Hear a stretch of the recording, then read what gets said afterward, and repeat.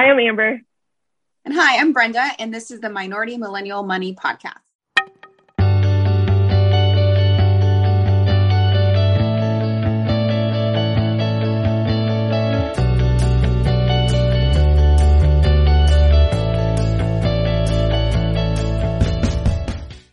everyone. Welcome back to another episode of Minority Millennial Money. Today, we want to talk about emergency funds, and we'll also talk about cars a little bit because they are liabilities that a lot of people consider maybe luxury expenses or things that sometimes we want and don't need. And then we'll talk about leasing versus buying, just like renting versus owning. So, Amber, why don't you tell me what an emergency fund is? Sure. So I think probably the first step you should take if you are wanting to get out of debt and to accumulate wealth is to definitely have an emergency fund. Basically, what these funds are, they're liquid funds, so like a savings account that you put funds into in case of emergency. So if you were to lose your job, if your car breaks down, if you get into some sort of catastrophic accident, you will have funds to use so that you don't have to take out a loan or otherwise. So that's basically the purpose of an emergency fund. Okay. And why should I not just keep paying off debt? Like if I had $10,000 of credit card debt and it has like a 29% interest rate, like why wouldn't I just pay that off quicker and use, like, I probably need like $6,000 in an emergency fund. Why wouldn't I just throw those $6,000 at my debt? I think it's definitely a personal choice. I think it's an emotional one. Personally, I feel like an emergency fund should be built up prior to paying off debt, just because if you have another accident, you're just adding to your credit card debt anyway. So it just makes more sense to me to have a couple, months of cushion Right. prior to paying off that debt. But I mean, the order of which you pay off debt, build wealth, invest, put money into your retirement. I mean, everybody has a different idea of what they think they should do. Right. So we've talked about this in the real estate episode, but I have emergency funds for myself, for each property that I rent out. And then when I had a high deductible health plan, I maxed out the HSA for that. And we can talk about healthcare in another episode, but in a sense, the HSA is a bit of an emergency fund for your health plan because, like you said, you may have an accident, right? And like, as we know, like health insurance is not great unless you work for a huge company that has really great health insurance. And even they don't have great health insurance anymore these days. So you need to have an emergency fund to cover something that would happen like that. And maybe you're a person who has a chronic illness, or you go to the doctor very frequently for a routine medication, and every time it's like $100. So either you build that into your budget or you have a fund separate for like medical expenses. And then neither of us have children, but kids have accidents too and they get sick. And also you may have to take time off of work when family members are ill. So you need money to cover the expenses of taking time off work if you don't have enough PTO or you don't have more savings, right? Yeah, so a couple of things I think you hit on. First, a high deductible health plan. So some people may not know what that is. So a high deductible health plan is usually like the government sponsored plans, like what was called Obamacare. I think it's now Biden Care.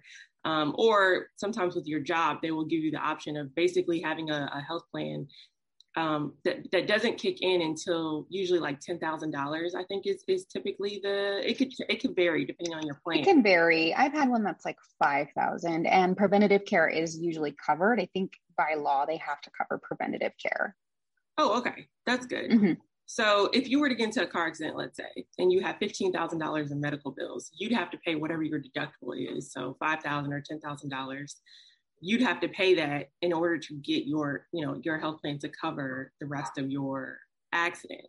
So that's huge. So I would suggest definitely, at the very least, having your deductible in an emergency fund. The second thing you said that I think is super important too, and I remember when I worked for the federal government, there was no maternity leave program that you, like, so if you had a baby or got pregnant, they were not going to pay you any money during the maternity leave. And this is for the federal government. And I was really nervous about that because as women, I know me, I always get nervous about what if I get sexually assaulted? What if, you know what I'm saying? What if somehow I'm pregnant and now I have to foot the bill for weeks of the pregnancy. Exactly. And weeks of the delivery. Yeah.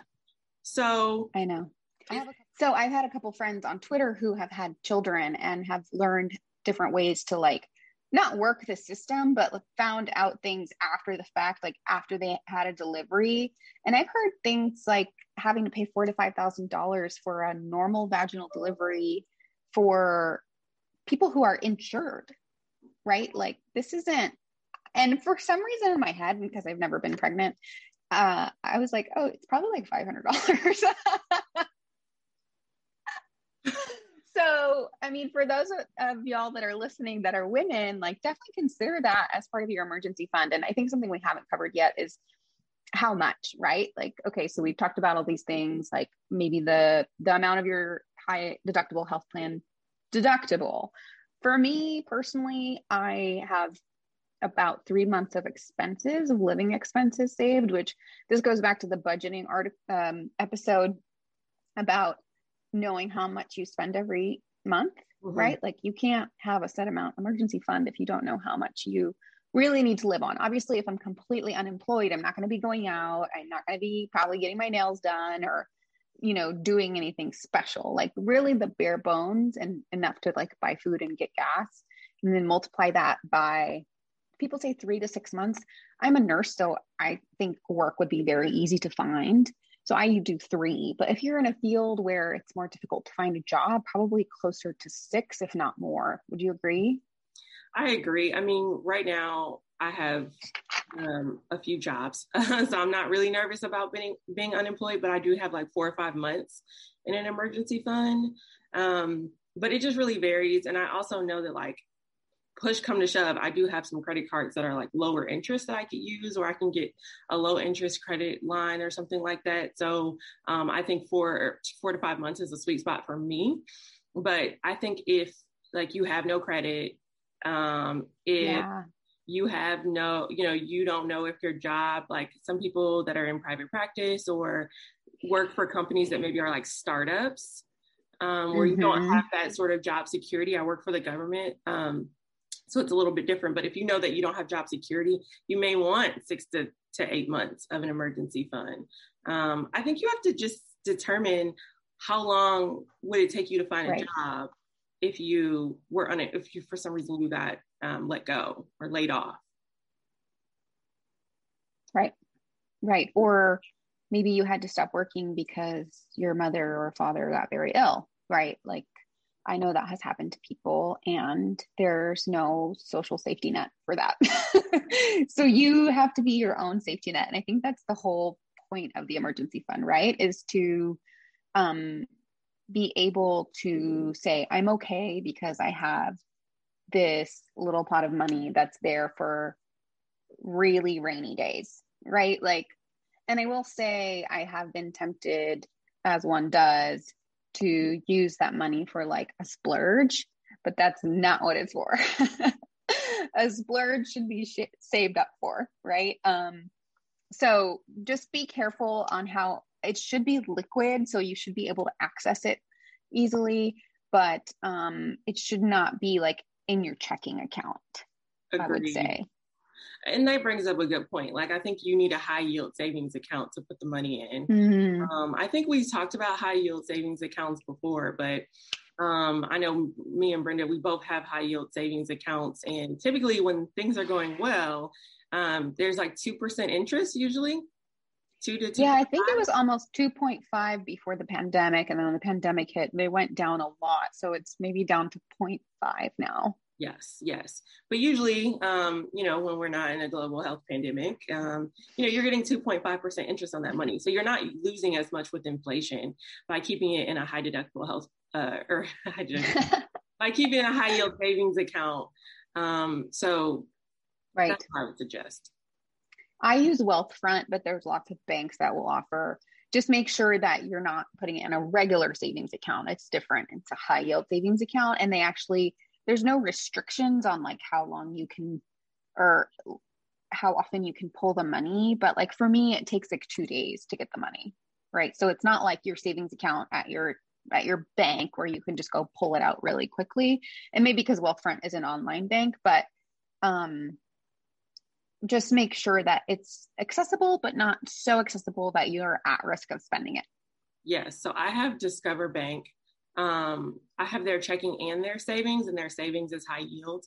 So mine is accessible at all times. So I could that's nice. take out all the money now and it would immediately go to my checking account and I can go make a purchase if I needed to within minutes. Nice. So I highly suggest like Discover. If you have a flat tire and it needs to get changed right then and there and it's $200, then you can cover it, right? That's what it's good to have access to. Or maybe you had to put that on credit, but you can pay it off right away. True. So let's transition a little bit to cars, because right before we started this, we were talking about leasing cars, and I don't lease. I have leased in the past. I own 2 luxury cars in my 20s. One of them was a purchase, one of them was a lease, and I regret both. I threw a lot of money at cars I didn't need. But they were fun. They were fun to drive and they gave me some problems. So when I decided to pursue fire, I turned in the lease early and I lost money on that. But I knew that I wanted to buy something reliable that I could pay off like within a year to a year and a half so that I could really just like slash all my debt. So it was like just like a debt payoff mission. And I still have that car. So I'm going on 3 years with that car. And I told you recently I had to put $500 into it because like it has high mileage now and it needed new spark plugs and it needed a new battery. So I was going to go on a road trip and I didn't want to be like stuck out in the middle of nowhere with a dead battery. Right. So I've invested a little bit into the car, but I've also had it paid off for a year and a half. So it's been a year and a half that I haven't had a payment, which is really nice. And I love cars. And so like occasionally I'll go check some out and I'm like, oh, I would really want this. But the freedom of not having a payment is really great. But you have a payment. So tell me about that. I do. So I actually really enjoy leasing cars. I'm just not really a car person. I'm a single female. I have no idea about cars. I know zero. I don't even get car washes. I do nothing. So for me, I can't not handle the ownership responsibilities of having a car. I don't want to get new spark plugs. Like I don't want to get new tires. I don't want to do any of it. Like I don't want to spend 1 second more looking at the car, dealing with the car, thinking about the car, nothing. So I lease a new car every 3 years. The payments are usually like $200 to $300 a month. And basically, if anything's wrong with it, it's a new car. So basically nothing's wrong with it in those 3 years. But if anything happens, like a recall or something like that, I just take it to the dealer. Right. They do everything for free. And then they give me a loaner car. And that's basically it. So all I'm paying for is gas and oil changes, which there's like a mileage limit usually when you lease a car. So there's not that many oil changes because you're not putting a lot of miles on it. Yeah. See, I do drive a lot. So like for me, leasing is expensive because I have to pay to like get at least 15,000 miles a year. So, I mean, I might try it again. I'm not against it, but I get like, now that you're talking about all the perks, I'm like, I've had to get tires, spark plugs, a battery, multiple things. And the thing is, like, I talk about this in my book too, it's just like unforeseen costs. I really hate those. So like if every month I have a budget of what I'm going to spend, I don't want to spend $1 more if it's not on something I want. So right. If my car, I need new tires and I have to all of a sudden pay hundreds of dollars, it's like, no, thank you. I want to be able to jump in my car, drive it, leave it. Right. But I don't drive a lot. So like I've never gone over 12,000 miles in 3 years or every year. Okay. Well, that's good. See, my fear is like going over. And for some reason that gives me way more anxiety than just like having to pay for new tires. But anyway, we can maybe like people who are listening can talk to us about whether they own or they lease. I know like on Twitter, like personal finance people are like, never lease a car, you know, like it's just throwing away money. And I'm like, oh, you're always going to have a transportation expense, right? Like, so it's just a matter of how you want to throw away the money. I mean, I spend like a couple $1,000s a year on my car. And that's usually what people spend on cars when they pay them off. Keeping up maintenance. Yeah. So it's like, why would you ever have a used car at that point, or an old car when you could have a new one? See, the thing with me is though, like if I were to lease, I'd probably lease like a Mercedes or something like higher end. It's not going to be $200 a month. I see. I lease cheap cars. Like I like Hyundai, I like Kia. Like so my current car is a Hyundai and it's great. Like it does everything I need it to do. It's paid off. So that's why I'm okay with it being a Hyundai. Fair. I just like cars, I think. I don't care. You just what? I just don't like cars. Like everyone's like, you should get a BMW. I'm like, for what? Like I hate cars. You don't like them. It's different when you like them.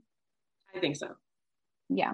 Okay. So let's wrap this up. If anybody has any questions about emergency funds, let us know. Let us know if you know of any high yield savings accounts that have a higher interest rate.